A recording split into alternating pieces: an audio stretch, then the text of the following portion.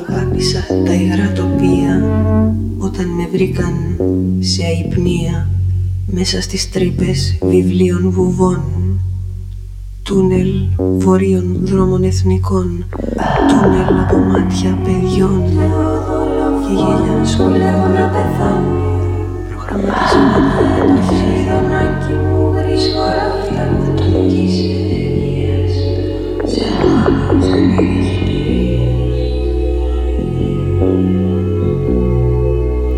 Τούνελ μάτια παιδιών και γέλια σχολικών διακοπών, προγραμματισμένα εντός Αθηνών, σε προβολή ατομικής ενεργείας, σε οθόνη σανίδα σωτηρίας, παροπίδα υγείας, κι έτσι δεν τον είδα.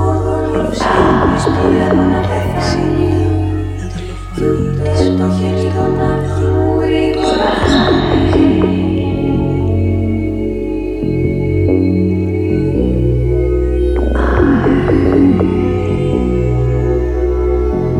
Κι έτσι δεν τον είδα γύρω στη δεκαετία του 60 να δολοφονεί τις φωνές των πουλιών με το σκουριασμένο ξηραφάκι των ποδιών παλαιών φηματικών πριγκιπισσών να βγάζει στο βλέπεις.